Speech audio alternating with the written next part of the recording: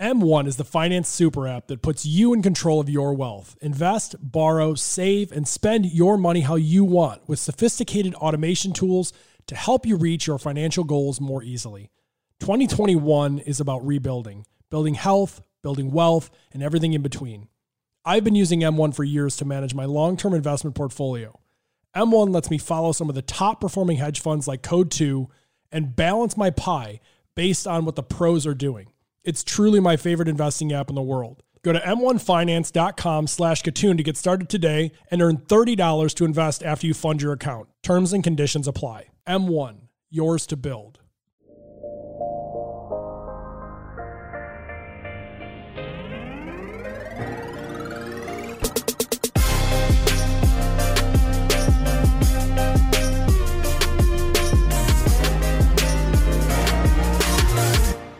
Welcome to Technori Podcast. I'm Scott Katoon. On today's show, we catch up with TechCrunch reporter Alex Wilhelm. I feel like saying TechCrunch reporter is selling him massively short. The Equity Podcast is also something he does. He writes a ton of stuff across Chicago, Boston, New York, San Francisco, other countries. He does profiles on cities and tech communities and VCs and startups and fundraising. Another thing that he does a lot of is IPOs, reporting on them, looking at everyone's F1 and looking at all the things that they do and all the reportings, and kind of shares that in a way that regular people like myself could actually understand. And I think he does a pretty darn good job of it, to say nothing of the fact that he's releasing we talk about it a little bit in the show, but a lot of all of the fundraising announcements, whether you're a fund announcing you just raised funds or you're a startup announcing that you just got the funds from the funds that were raised by the fund. He goes into all of it all the time. And I think he does a hell of a job. So I don't know what to call him. Podcast host.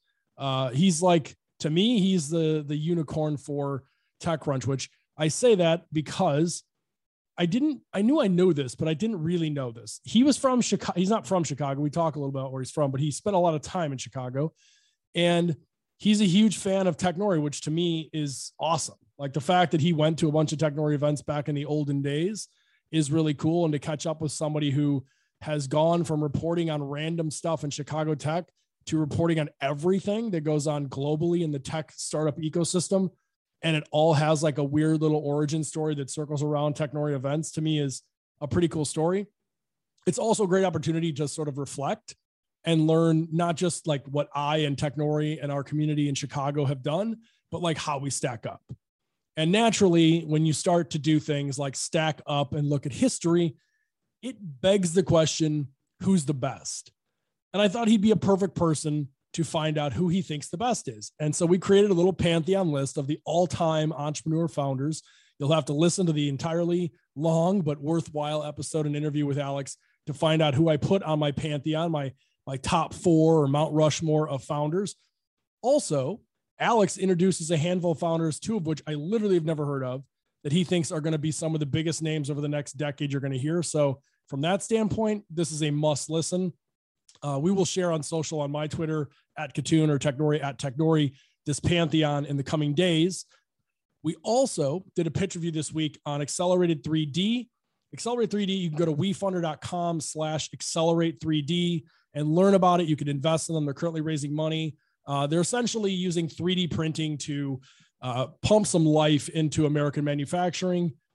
I guess the best way to look at the company is it's sort of like an R&D wing of any manufacturing house. How do we do it faster, cheaper, smoother, make things easier to ship and all this kind of stuff? It's a cool company. I do a full pitch review. It came out today, so you should definitely go to my pitch reviews on Substack and read it. You can go to Katoon.com. You can go to Katoon.substack.com. Whatever it is you want to do, you can do that. So with that said, this is my interview with Alex Wilhelm, TechCrunch reporter, podcast host, media extraordinaire. Okay, Alex from TechCrunch, @Alex on Twitter. I have to say, I'm a huge fan. You're one of the only people who is in like a mainstream tech beat that talks about Chicago ever. You recently did a piece on Chicago. I know there's roots in Chicago. We have Stan's Donuts. We have a few other things. You don't have any donuts with you. And like your Twitter on Saturday and Sunday, it's all about donuts. That's what I was expecting. I'm disappointed. Well, right outside of camera shot, there is a half dozen box of Dunkin' that is okay. half that empty, counts. but That counts. it's like 4 days old because it's been a busy week, Scott. So my office is a little messy, but like they technically are donuts. They're just inedible. So I don't know if that actually meets with my crappy personal brand or not. But essentially, there's a lot of good pastry spots in Providence where I live. And who am I if not someone who's here to support the local economy? So this is true. I didn't actually realize until, this was maybe 6 months ago or so that I realized that you were in Providence. Obviously I started watching a bunch of movies with Jim Carrey and the Farley brothers, just to familiarize myself with the local flavors. Have you always lived there, even though working for TechCrunch? How long have you been here? Well, going back to your Chicago point, I went to school in Chicago. So my baby years as a tech journalist were living in Hyde Park and commuting down to the Loop on the Metro Electra line. And, working for the company that became Chicago Tech Week. And so my Chicago roots are that. But then I moved to San Francisco after college because while I adore the Midwest and my parents are from Kansas City, Missouri, so kind of Midwest stock, I don't know how y'all do winter. And I did 4 of those. It's awful. It's politely not good. Chicago, in my view, would be the most popular city in the world, given the space and the location and the great neighborhoods and the great food. It's just cold. And so that I can deal with it up until January. It's like that January, I know we get the winter, December, November, it snows, whatever. Sometimes it snows in May. That's not the problem. It's at negative 28 degrees. It is January and February and parts of April. You're just like, it's got to stop. You can't do this anymore. Yeah. So because of that and my natural wimpiness, I moved to San Francisco for 8 years. And then I ended up out here because my spouse is doing her medical residency in town. So I'm working remote so she can work in person. Very cool. Well, that's very, very nice of you. I was excited to say, because from what I remember, the early tech days, and this is just Chicago, which is, nothing at the time. And it's still nothing compared to Silicon Valley, but at the time, it's great. We are having some, as you very kindly noted, having an upswing. Yeah. But it's so clicky. And if you remember the early days in Chicago, Silicon Valley is, 10 times bigger than that. And I would have never known how you could possibly get the beat and the connections that you had without having to be there. So when I first was looking at you in Providence, I was like, this guy must be the best Twitter DMer of all time. Because otherwise, newcomers got nothing on you if this is the case. Newcomer's great at what he does, and I like the guy. It's harder to do my job from here. To be clear, it's very, very convenient to be sitting down at a bench in South Park in San Francisco drinking coffee with one VC, and then have another one walk by. That kind of density really is a couple of acres in the world. But I would rather do my job 90% I might in San Francisco here and do it versus give up and do something else. I really do like what I do fundamentally. And I'm just, I'm very #blessed that I get to keep doing it and that they're letting me do it from here. I try not to forget that they didn't have to do that, if that makes sense. Yeah, no. Well, I think this goes back to sort of the shift in media that has kind of taken place. And you mentioned, I mentioned newcomer, you mentioned newcomer, the changes in how people are able to actually be successful in media, whether it's me just windbagging on a microphone and tweeting out things as I, work inside of and out of tech. Yeah. I actually think it's you've built a brand for yourself that it would be kind of crazy, to be honest, for someone like TechCrunch to let you go and not let you do this, because I just think that whether you did it on purpose or not, I don't know. I'm assuming you're a smart guy, so I'm going to think it was somewhat on purpose. You have lined yourself up in the most perfect on the line way of anyone I've ever seen, where you are founder friendly and respectful and don't blast people and don't whatever, but you also don't bullshit. Well, I laugh all the time about this. When people send me pitches, I think of you doing your, announcements for raises and SPACs and IPOs. And I think you posted it yesterday or today. If you're going to send a SPAC to me, please send the deck. Come on. So the context for people listening is we're recording this on a Thursday, and Forbes announced they're going public via SPAC and then just didn't drop the rest of the information. How do you not coordinate that? Come on. Everyone else pulled this off. It's very SPAC-like, to be honest. Man, I want to dispute that, Scott, but yes, it is very SPAC-like. But if you want to show that you're not a traditional SPAC and that you have your stuff together, have your stuff together, come on. Not ideal. So let's transition into some of the stuff you're seeing. Obviously, you have the podcast. You write a ton of posts, for, across a myriad of things on TechCrunch. And do you still have the Substack? Is there still an Alex Substack that goes on occasionally? Yeah, but it's mostly like books I'm reading, music that I like. So you must have a lot of posts because there's 4,000 books behind you. Yeah, actually, I have a side project that exists in like URL. So I own a URL that I want to turn into a side project, which is that horrible in between state of having an actual hobby. I want to start a book review website, and I own mediocrebookrareview.com. Not for mediocre books, but for mediocre reviews of books. Yeah. So I haven't, because it's a skill that I don't have, but I haven't gotten around to actually getting that together because work's been pretty busy. But the Substack does exist. It's alexwilhelm.substack. It's essentially just really like my personal blog. Like that's how I think about it. Like TechCrunch gives me lots of room to post on the main site, and I really am thankful for that. But sometimes even I'm like, this probably isn't for that. Probably doesn't belong on here. Yeah, and I also post like a yearly I haven't drank yet again the last year post in June. And that's kind of a way for me to connect with my larger non-boozing community, as it were. Yep. So it's got a couple of reasons, but it's very personal. It's not businessy, I guess is what I'm saying. Yeah. So, I mean, I'm looking at your background, and then I'm looking at my own. It's just filled with like sports cards, bobbleheads, and trinkets to just show the intellectual differences here.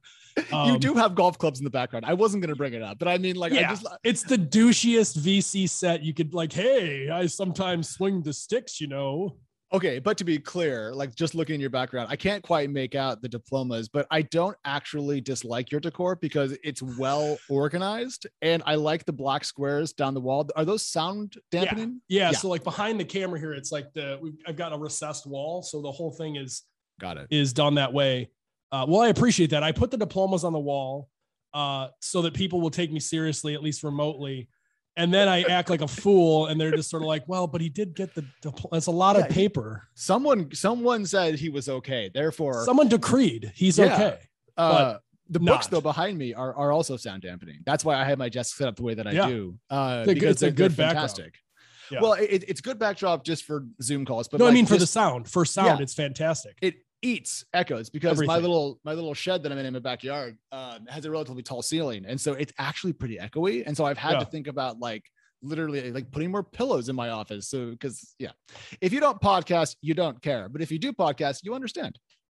Yes, exactly. And so like one of the things that I guess I find fascinating is when I talk to people who have their own podcast.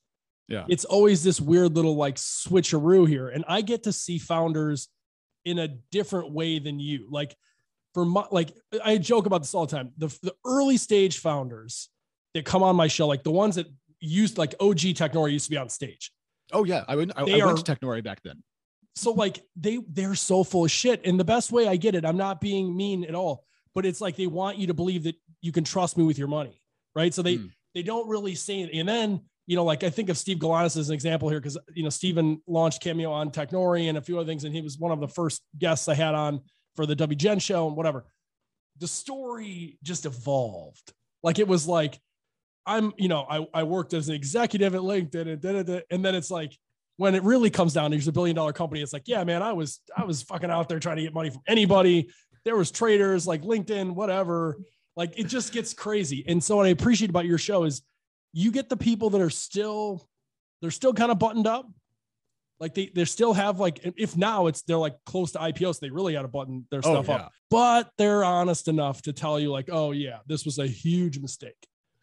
It's a tough balance to hit because as you know, Scott, like as companies get bigger, they get more buttoned up and they also get just more media trained. So they become more adept at providing artful non-answers that almost sound like something, but don't actually say anything. And for me, just because I try to cover, everything from like, pre-seed and angel companies through IPOs, I've often talked to a founder from they raised their first $1 million all the way through to like them going public. And an example of this from the Chicago perspective is Justin from Sprout Social. Oh yeah. And I think really a Chicago technologist that doesn't get enough credit. Oh my God. Yeah. He is like way under Justin Howard. For people who don't know this, like this company went public at like what, $16 a share at the time, something like that. Yeah. It's trading at like $112 a share right now. And no one has said anything. So like, it's fun to talk about him because when I was an absolute baby technology reporter, literally like just a second year of college, writing for the Next Web, which at the time was a publication of two part-timers in Europe, and then me in my dorm room. Justin invited me to come like be on like a little judge panel thing for some Chicago tech event, super small, like, 50, 100 people. And he pitched Sprout Social this idea that he was building with his co-founder. And one of the other judges was like, "This is never going to work." And Justin replied like, "We already built it and we have customers." And I just was like, "I like this guy. Who is this?" Yeah. And Now, Justin is not a good example of the thing we're talking about, media training becoming boring, but most people end up getting increasingly buttoned up and like almost like abstracted from the world as their business gets bigger, and they become, it's almost impossible to avoid a little bit more self-confident, let's say. But yeah, our job, when we're asking the questions, is to try to figure out what they're going to say that's actually going to be useful for the listeners. Because while it's fun to educate ourselves, fundamentally, podcasting, reporting, et cetera, is about bringing information to the folks. So, yeah, it's interesting. Like, I think that's where, I don't know if I struggled in the early media training days or what it was. Like, you have a niche where I think you have a great personality, and I think the show is like actually really good, but you're information led. Like, you're a show that I'm going to listen to, like, because I want to learn something. It's not a show where I'm like, "Oh, I wonder what Adam Newman's really like." Like, I don't anticipate that. I anticipate you being like, "This is the real stuff," and watch him. Like, that's a bad example probably because there's no line to walk up to, but if there were, it's there. Well, fundamentally, people are people, and I'm more interested in business results. Like, I mean, maybe this is my Midwest early technology scene training, but like, to me, I hate headlines that are like, 17-year-old founds company, raises $1 million. I don't care how old. Wasn't that a meme just recently? 17-year-old entrepreneur interested in crypto. Yeah, it was. Yeah, that was. If you don't know what we're talking about, I think the headline was like 16-year-old entrepreneur is interested in crypto, and it's the greatest. It's pretty good. I'm so glad my parents didn't have money, because maybe they would have done dumb things like that for me. Oh my god. Oh, it's brutal. But anyway, that's a headline that you're not interested in. Not interested in. I'm much more curious about the facts and figures and data points. And so if you could see a script for Equity, the podcast that I help host, it's just bullet points in like an order. So like we call it a script, but it's not. It's a crib sheet essentially. And so that's where we start. We start with like, what happened? What are the key data points? Who's investing? Who do they compete with? That sort of stuff. And then we have fun with it, because we could all do something else that's easier. We could all just go work for IBM, or whatever. Actually, that's not. I don't want to appear to be taking a shot at Mike Murphy, who I adore. We could go work for a big company, and sit in meetings and do nothing and get paid probably more. But I like to laugh and joke. I feel like this life is pretty great. Like, there's stresses. Like, obviously I have other companies and things that I operate. And you are very busy, Scott. I was just prepping for this, and I was like, oh, this guy actually probably works more than I do. Like, how are you holding all of your stuff together? I pitched my company's seed round to you, man. And crickets, nothing. It wasn't big enough. It was not. It was not that. It's the issue that I have is my daily output requirements mean that I always put comms third or fourth in my list. Yeah. And like, I write a daily column, I write the TechCrunch daily newsletter, and I write breaking news, and I help edit, and I'm on a podcast, and I love that's my favorite part of my job. And then it's like 6:45 p.m. and you're like, oh crap, I haven't read an email today.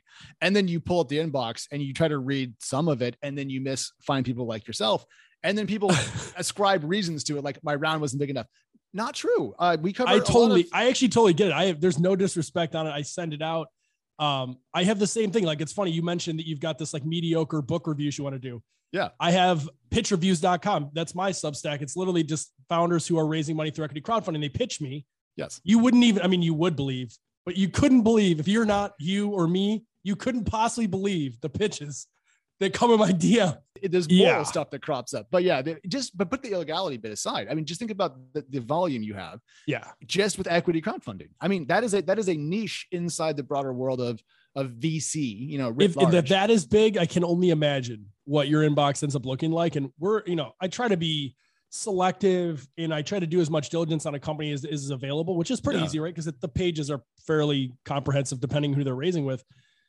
But it's still, completely insane. And you'll get the, it's a sad, I actually do still feel sad about it. I get these emails like, hey man, why didn't you, like, our campaign's closing, and like, why didn't you do this and that? And it's like, there's literally 1,000 companies right now. I don't, like, sorry. Yeah. And then flip it around. I mean, like, because in the last couple of weeks, I've written about India, China, North America, Latin America, Boston, Europe, Chicago. Yeah. Boston and Chicago as well. And so, like, if you do that, and it's a great part of the job, people say hi.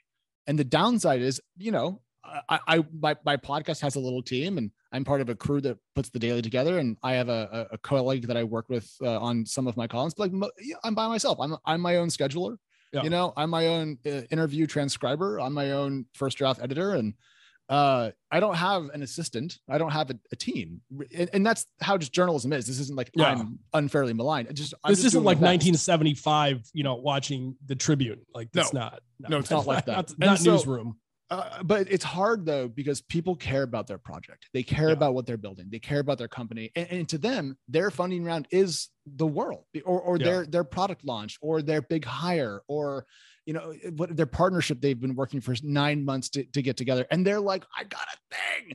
And then I don't email them back because I didn't see it. And then, I hate being a person who brings unhappiness or discord into people's personal emotional lives. And I haven't. We will cut this clip and I'll post it as a PSA so that everybody knows that you don't intentionally want to hurt people's feelings, and it's all please good. Well, maybe, but like I'm always worried that I talk about this too much and that I'm protesting too much, and I should just get my. We can swear on this show. It has the explicit mark. It's constant. Yeah. Okay, good. It's just because sometimes people are a little worried about that, but I'm trying to get my shit together always, but I keep being derailed by breaking news and daily output. So it's hard. I'll figure it out. So going back into where we started in this before we unwound the rant, there are people who can do, and maybe it's like a sickness. Like I can't be alone. I can't like do nothing. I always, like, whenever I'm like, oh man, I got to cut some of these things I'm doing out. As soon as the smallest amount of time makes it available, like, oh, I could invest in that. I could do, like, there are better ways to spend time than calling on sponsors to pay the bills. But there are very few jobs, unless you're like an elite CEO somewhere, that you can meet some of the people that we've had the fortune of meeting. And like, just, even if they're assholes, like, just to watch them is like, what? I regularly get every single quarter, I can talk to most technology company CEOs if I want to, and then harangue them about their earnings reports. No one else. That's insane, right? Like, yeah. And founders that are fantastic. I get to meet them often super young, and I get to kind of like Ramp, for example, competes with Brex and just raise another $80 bajillion at a $48 quintillion valuation. Like, I've been talking to Ramp for a while now, and like, it's been really fun to watch that company go from like scrappy little company to like finding its own niche to investing in it's the access that we get in the media world as an opportunity to learn is unparalleled. And so all the complaints aside about communications volume and, people being media trained, wouldn't trade for the world. I mean, people ask me if I'm going to go become a VC, and the answer is no, because one, why would I be good at it? And two, I don't want to work in sales. So, you couldn't have said it better. Like, I've been asked how many times to create rolling fund type things, and I'm like, I was thinking about you because of the Tech Republic. Makes sense. Like, why not? Yeah. Because I'd have to shut down my Twitter, because then you have to be somebody else. You can't be real anymore. Like, this is why I don't want to go work for Sony's venture capital arm, because then I would be a Sony representative versus myself. Everything you ever say after that moment has like an asterisk by it. And I still do investing, and I bring in other investors into deals that I, bring to the table or whatever, but I'm honest about it. Like, when you come in that I'm probably coming in from that same, vantage point. And I want to make a small correction. I said Tech Republic earlier. It's Join Republic is the Twitter account for the. Tech Republic used to be that old, like, not old, but a news outlet for Join Republic. Republic.co is the, so I invested in Republic at an early stage, but a huge proponent of equity crowdfunding forever. So like, just full disclosure, but I do the majority of all these pitch reviews from like every site that does it. It's like WeFunder, Start Engine, all that kind of stuff. I just wanted to, I said that, and then I was like, I don't think that's right. So I frantically pulled up your Twitter profile to get the correct names. I could give the proper shout out, because there's a lot of companies out there getting their names right. Pretty important. It's helpful. It's one of our to-dos. They should have chosen a word that was maybe a little bit less But hey, you know, what are you going to do? Is the company doing well? Yes. Oh my is it God, a cool space? Yeah. Yes. Well, yeah, you know, Google is still a dumb name, Scott. Like, but we've just gotten used to it. Yeah, I guess you're right. I feel like I liked it and then I didn't, and now I do, and now I don't again. Okay, think about it this way. I work for a publication called TechCrunch. That makes no sense. What are we, a peanut butter review company? Like Technori. You know. What the hell is Technori? I've always thought there must be that is the Hancock building. That's Technori. Well, so the sushi roll Hancock building with the two not pitchforks. Oh my God, chopsticks. There we go. Chopsticks. Is a classic. Technori, I've never understood, but I presume there was a story behind it that I didn't know. Yeah, it's a roll, like tech stories rolled up, like a tech nori. It's tech. That was the play, and it honestly it worked itself out because it started off, as you know, like it was meetups with Seth, and then it turned into this kind of like pitch events, and then it became like a really big pitch event, and then it was all over the place, and then it was radio show and podcast, and now I'm just sitting here talking to you. So well, I mean, it's been a lot of things. What was the time you didn't Technori have the founder of Siri? Yeah. Once? Yes, we did. Yeah. We had I was at that one. That was a good one. We had really Kimball Musk. That was insane. Oh, I didn't know. This is before Elon becomes the cult hero, though. This is like Elon, the Tesla guy, but he's like, you know, interesting, but whatever. Now he's not Howard Hughes yet. So that was crazy. Jason Fried was always a good one. We've had a whole bunch of these keynotes. But I just remember like walking into that Chase Auditorium. Yeah. And which was cool sounding, but a shithole actually. Okay, but it was packed when I went there for the Siri one. I just remember I've become a little bit more introverted than I used to be, but like even me, that's why I do this. I can literally hit the red button and you go away. It's amazing. Yeah. It's not like dinner when you're like, oh God, he's ordering dessert. Oh, that's the worst. Do you want to have a coffee? I do not. On your life. I want to go home and consume some cannabis products and play Crusader Kings 3. Leave me alone. Oh, anyways, I went to that event and it was packed. And I was like, dang, Chicago's tech scene really turned out for this. You know, that gave me early vibes that things were really beginning to cook. And, you know, I think think about the last year and a half in the Midwest startup scene compared to the 5 years before it. To me, it's almost like a step function change. Like with firms like, you know, M25 out there, just, you know, focused on the space. It's dope. This is the stuff everyone wanted to have when I was 19, you know, and didn't. So it's good to see. It's encouraging to me. I totally agree with you. And I think, you know, we'll use this as a segue into another part of this and wrap, but many of the founders that were in that same room with you when you were at that event, when the Siri founder or Siri creator was on stage, they became some of the best companies in Chicago. And, you know, Matt Maloney from Grubhub was a regular. Yeah. If you want to look at like Spot Hero, Mark Lawrence, he was the first ever pitch on Technori. It wasn't even him. It was Jeremy, his co-founder, who's no longer with the company. There's some black eyes on there also. There's Rishi, that Outcome Health did not work so well. There's been all kinds of things, but like many of those founders, like Sean Rigsecker from Centro, like there's a bunch of them. They were all in there, Justin Howard included, and they've all had a ton of success, and their CTOs and COOs and co-founders, they invest in a ton of deals. And I think the one thing that was always kind of missing is like, there was no link between, it was like, oh, I know John Higginson from Groupon, so he invests in me, but I don't share. So you don't really know what's going on. Whereas I think the Valley, it's sort of like they really quickly knew who each other was. And there was, you know, there's the secret Valley handshake though. Yeah. You know, I think that's how you spread. Yeah, no, but I mean, seeing a city like Chicago, which has such a deep bench of educational talent, very much the same as Boston in terms of like universities, number of students graduating, just density of intelligence, if you will. All you need is some recycling exit money going back into angel and seed, and then a couple of Series A, you know, VC firms, and then you can fill in later rounds with other folks. And it's hard to get all the pieces moving at the same time.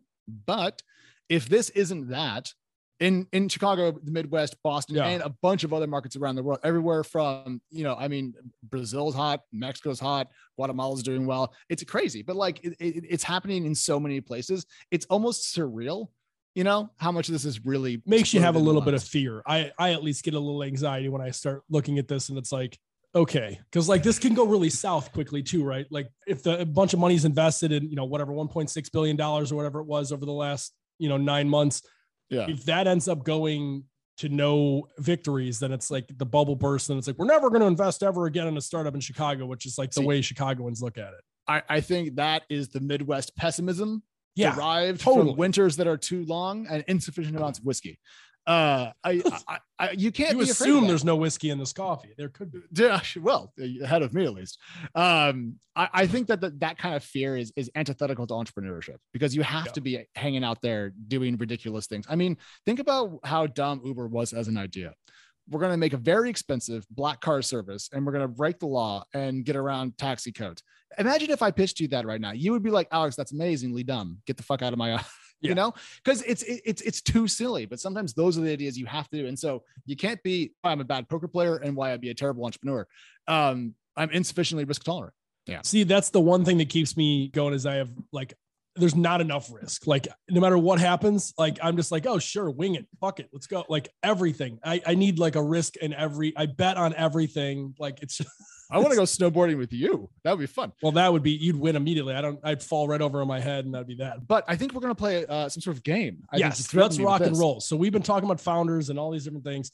I want to create a little list here. You have interviewed as many of these people as exists. And for those who are no longer with us, you would have interviewed them had you been around then. We're going to play a little founder pantheon game here. I think the best way to do this is to like set some parameters, because we could probably name people forever. So what I'm going to do off the top is just acknowledge that no Kardashian counts.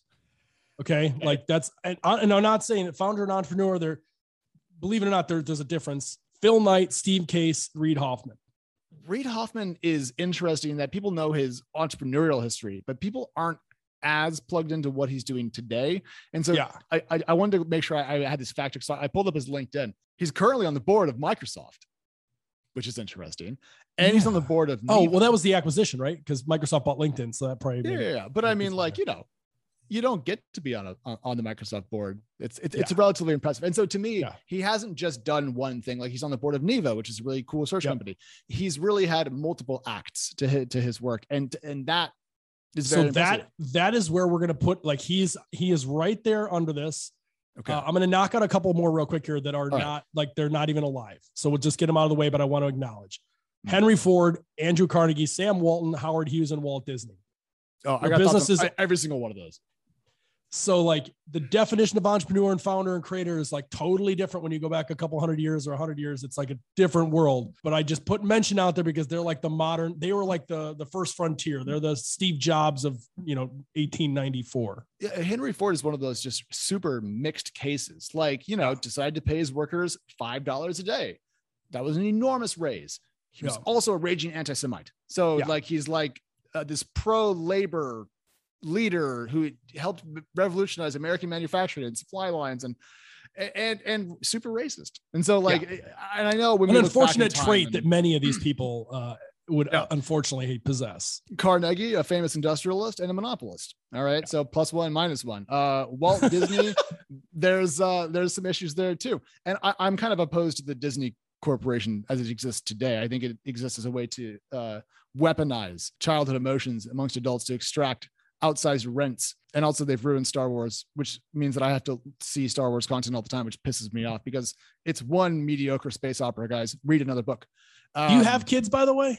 Not yet. Working on it. Okay. Well, the Disney thing, that fire will only get hotter for you, I'm afraid. I'm ready. I haven't seen Frozen yet. It's okay. It's when you read it for the 400th time that it's, if I tell the Elsa and Anna story one more time, I may lose it. Oh my God. Okay. So Disney, I put them out there because it's like a thing that what it is today is nothing to like what he was envisioning. So like, I don't put you on this list. All right. Howard Hughes is like in my head still very like Elon Musky. And I really like this, like starts to open the door to like what I mean when I think of the founder versus just entrepreneur. It's someone who just creates crazy shit all the time across everything. Anything they touch, it becomes a new thing.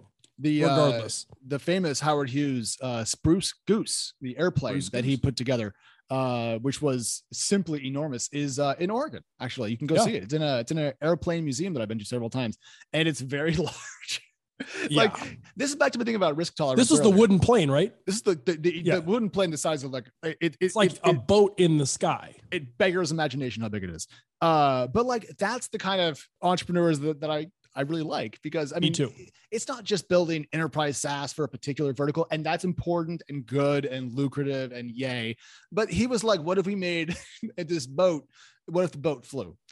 Cool. And this is why, like, I did it. Yes. And I will mock Elon all day for bad tweets and Dogecoin and all this, but does SpaceX now routinely land its first booster stages on drone ships in the ocean? Cool. I'm a science fiction fan. I'm here for it. Can't knock that. All right. So we're moving through this. We're going to start pinning these down to some Mount Rushmores, and then there's going to be outsiders. My hope here at the end is we're going to put together a tiny list of a few founders that might be the next ones on this list. So I'm going to rip through here. Let's do it. There's Michael Dell, Michael Bloomberg, questions on the Bloomberg one. Larry Ellison. We're keeping this to US based for the most part. So Richard Branson would be in, and I know that Elon Musk was not born here, but like the business is mostly here. So like Jack Ma and those guys, we're going to leave them out. Got it. Bill Gates, Jeff Bezos, Steve Jobs, and Woz, putting them together, even though it's, more the Jobs is the one that's known for this stuff. I feel like Jobs is automatically put on this Mount Rushmore because of what Apple became and because of the story of who he was and all that stuff. And he died obviously prematurely. I don't quibble with Steve. He actually almost walked over my nephew once in Palo Alto in California. I was not with my family on a Was he texting and walking? I wasn't there. I was staying. We were crashing at my sister's house. This is a long time ago. And they walked to the grocery store, and Steve Jobs and they walked over my nephew. And then they were so excited to tell me this happened when they got back. And I'm like, the one time I don't go with the family to the store on this trip is Yeah. So I think he's an absolute legend. And there's a whole bunch of, he's got all those traits, right? He's got that Howard Hughesy, Elon Musky sort of batshit crazy, but genius, not afraid of anything, started multiple a company acts. Just to spite. Like, yes. I think if we had to put him on Mount Rushmore and keep him, it's because of the acts. He had to be exited, come back and resurrect. And for that, you're Mount Rushmore. Yeah, that's the being a founder only implies a certain period of time. Being a historically leading entrepreneur requires decades of sustained performance. Yes. So that's where we are on this one. Okay, so we got Jeff Bezos is on. I mean, is there even a question there, or do you have a pushback? No beef there. I mean, what Jeff managed to do more than build a company, I think, or build AWS or whatever, was build a corporate ethos that grinds everything in front of it to dust and spits it out the back. And I think that I've got lots of quibbles with certain Amazon labor policies and so of course, forth. But in terms of like sheer gumption, like, Amazon was early to the mass warehouse strategy, building its own shipping networks, using robots to move stuff around. I mean, like, there's a lot of stuff that they've done that we now take for granted as table stakes that they were really early on. And so, I don't want to work for Amazon because it's a pretty cutthroat culture and full of miserable MBAs, but like, points. I am going to say this. I'm sure you already know this story. I'm going to say it. And for those listening, you can actually check it out and see if I'm telling the truth. Relentless.com goes to Amazon.com. That's a fact. Yeah. It's always day one, Scott. It's never day two. Seriously. Like, this dude was so serious about this that he took up relentless.com and made that his whole thing. And it's still to this day, if you go to relentless.com, it goes to Amazon. And that to me is like the biggest FU to people. Yeah. And I'll just say, I try to support my local bookstores here in Providence. But I still buy a lot of books on Amazon because I'm in a hurry and they're great. They've fundamentally changed the way people shop. All right. Oh yeah. Moving through here. Now we got to start looking at like current active entrepreneur, CEO, founder kind of deal. Yeah. This is where the shit hits the fan to me. So we've filled up. Jobs and Bezos are 100% on the pantheon. They're on the Mount Rushmore, in my opinion. Yeah. Bill Gates, do you have him there or you don't? I'm aside from the current news, like set aside what probably is, we think is probably the case. I'm a little bit, well, okay. So first of all, absolutely. Yes, he has to be, because the creation story of Microsoft and what they built and how they did it and how they turned it into a profitable company, took it public, and then made everyone else super rich is a business story for the ages. Yes. I just, in a story of that size, a bit like with Amazon, there are so many players that get lost in the mix. Like think about how Steve Ballmer ended up with so much Microsoft stock. So he's on my CEO pantheon list, even though he made some major screw ups.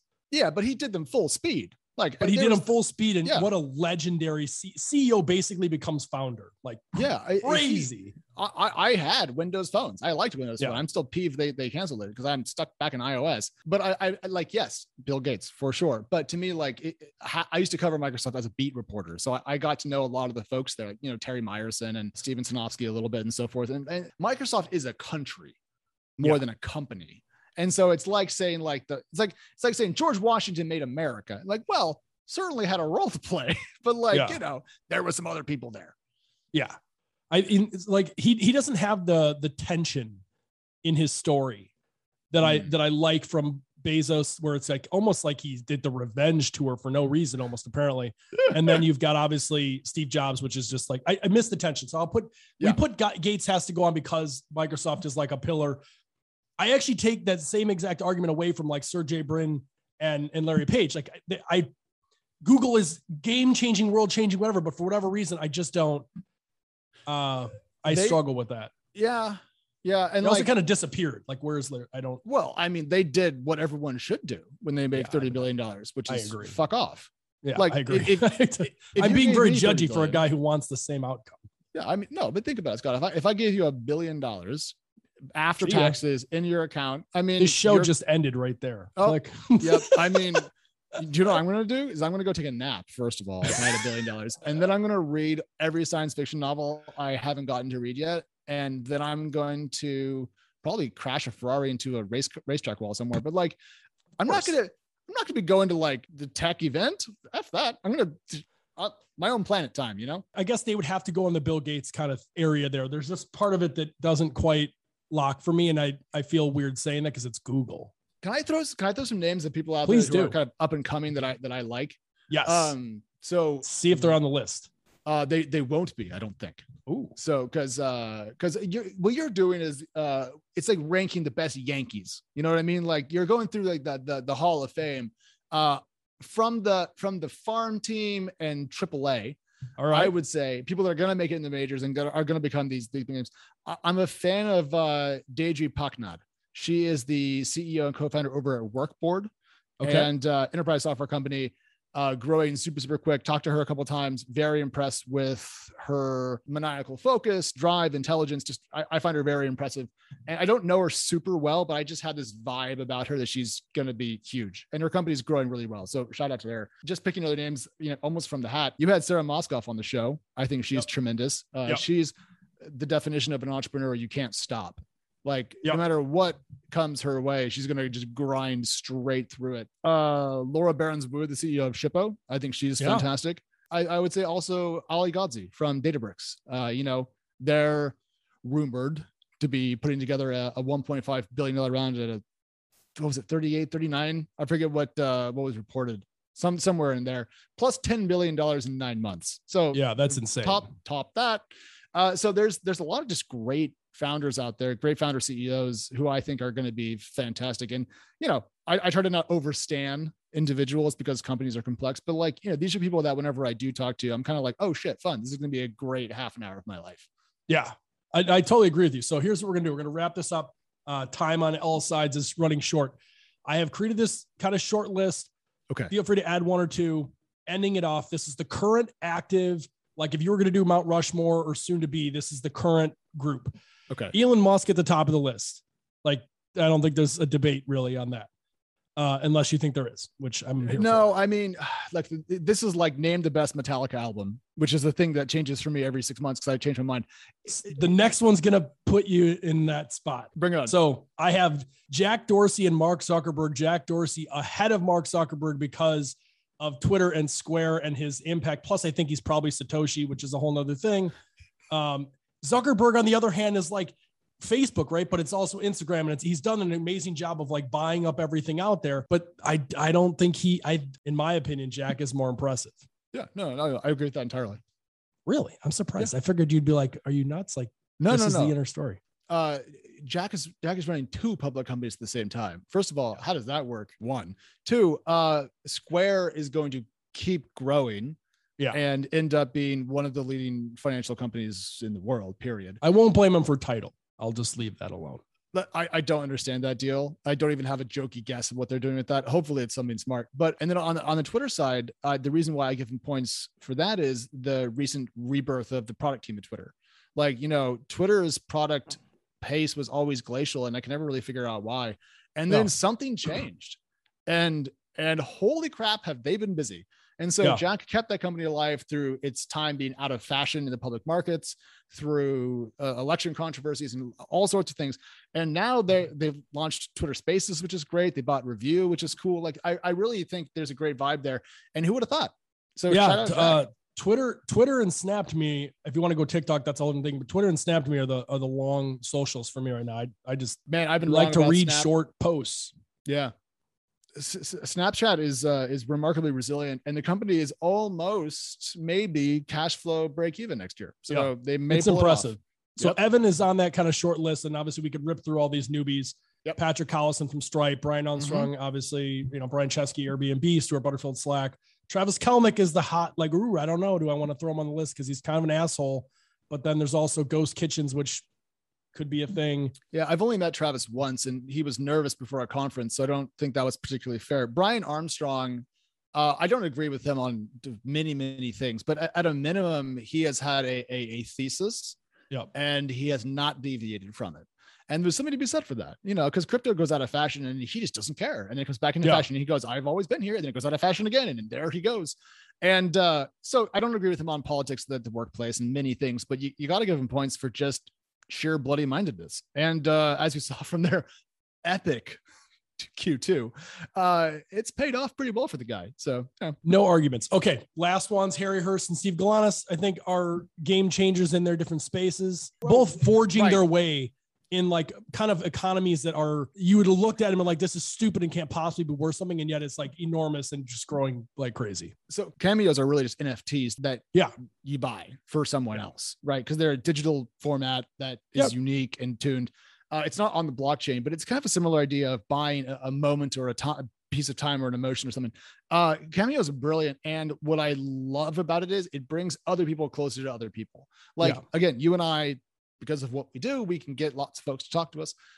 Most folks don't. And so this provides like almost like a magic hack into access. And I think that's great. And it's a great business. Pipe is fascinating, Scott.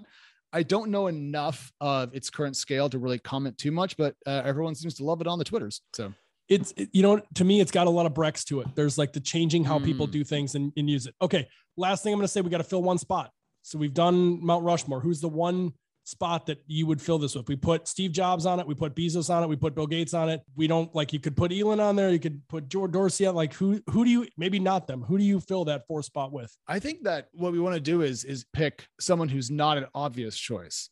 Yeah. Who might become the next person. And a lot of the founders that I mentioned earlier are like Series C, Series D.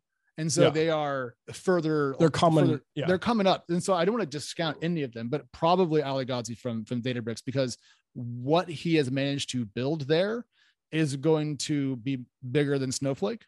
And that's why I'm not saying Frank Slootman and so forth. And so I think if the growth holds up, there's a lot of ifs in there, but like it could become easily a $100 billion corporation. And I think that's almost like the threshold that we're discussing when we talk about companies or people that build companies on this list. Absolutely love this. This is amazing. Alex, thank you so much for taking the time and doing this. Hope you come back sometime. We'll talk about other pantheons. Follow you at Alex on Twitter. You're the only Alex on Twitter in everyone's heart and mind. And of course, you can read and subscribe to everything at TechCrunch. Check out the Equity Podcast. Thank you so much for coming on. Dude, thanks for having me. This has been an absolute blast. And I just want to tell people we were supposed to talk for half an hour, and I was going to have half an hour to finish a story by 11 a.m. my time.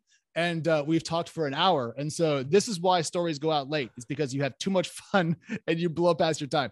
But Scott, thank you. A real treat. And I just want to say it's lovely to having gone to early Technori events and so forth to bring it back full circle and talk about the good times and the new times with you today. Thank you. You're the best. Thank you. If you're interested in self-directed investing from startups to crypto and public markets, my Substack is a great way to learn how professional investors screen, review, and pull the trigger on deals. Join the largest community of micro investors and startup founders on Substack by going to Katoon.com.